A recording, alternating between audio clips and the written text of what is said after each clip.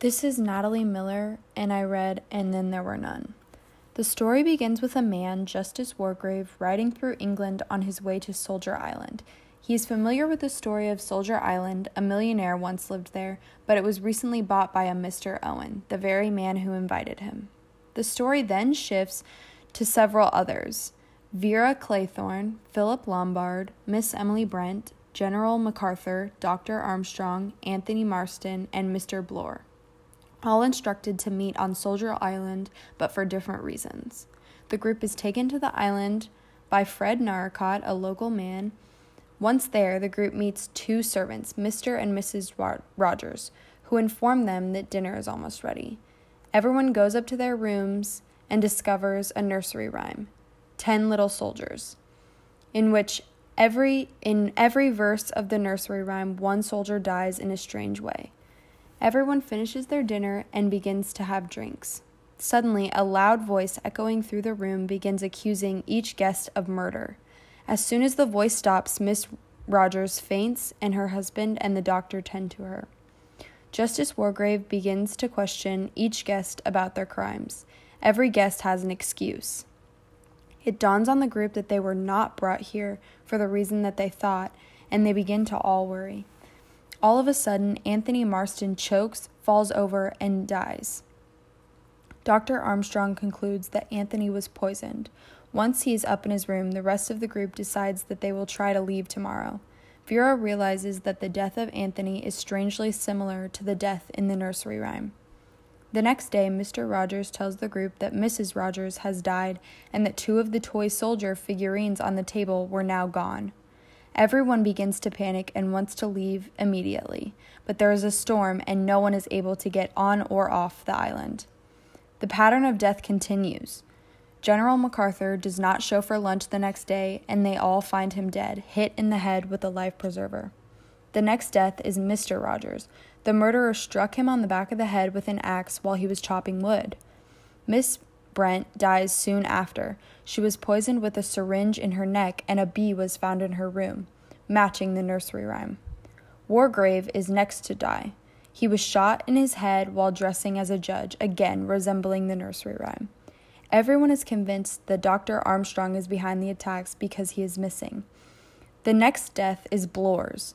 He is crushed by a statue that suspiciously is near Vera's mantelpiece.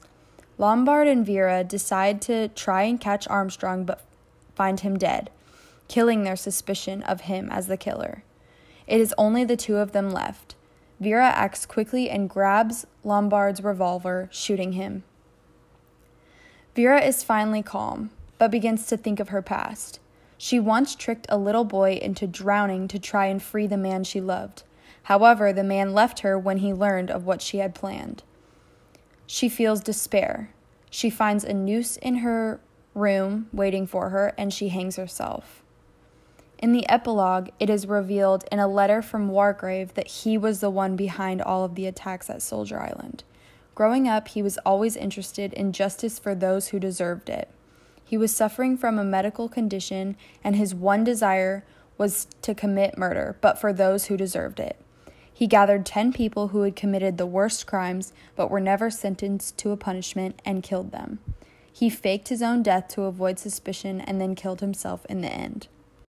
One of the literary elements that is in this story is the idea of symbolism, and the storm in the beginning of the book is a symbol because it shows just how isolated these people were. So when they first arrived, they thought everything was normal, but then when people began to die, they obviously were panicked and they wanted to leave right away, but they couldn't because of the storm.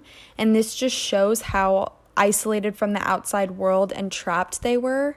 And so that really adds to the sinister mood of the whole story. Another example of symbolism in this book is the toy soldier figurines that were on the dining table when they first arrived.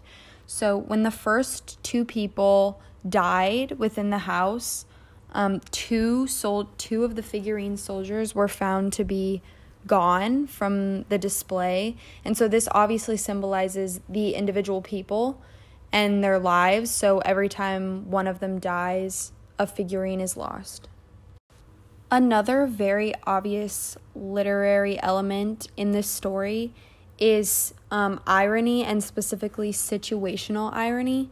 And that is when the reader expects an outcome, but the outcome is completely different than what they expected. And this is very true for this story because it starts out with Justice Wargrave's perspective as if he's going there as a visitor. But in the epilogue, it is revealed that he was actually the one behind it all along. And it reveals like his whole thought process leading up to it, and that is definitely not what the reader expects the ending to be. So situational irony was very obvious in this story.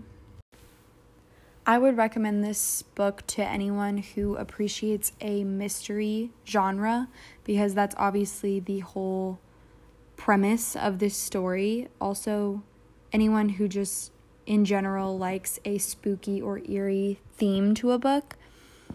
Also, anyone who appreciates a twist ending or the presence of irony would really like how this story ends, because it is a complete twist ending. So I really enjoyed the book because of all these reasons, and I would recommend it to everyone.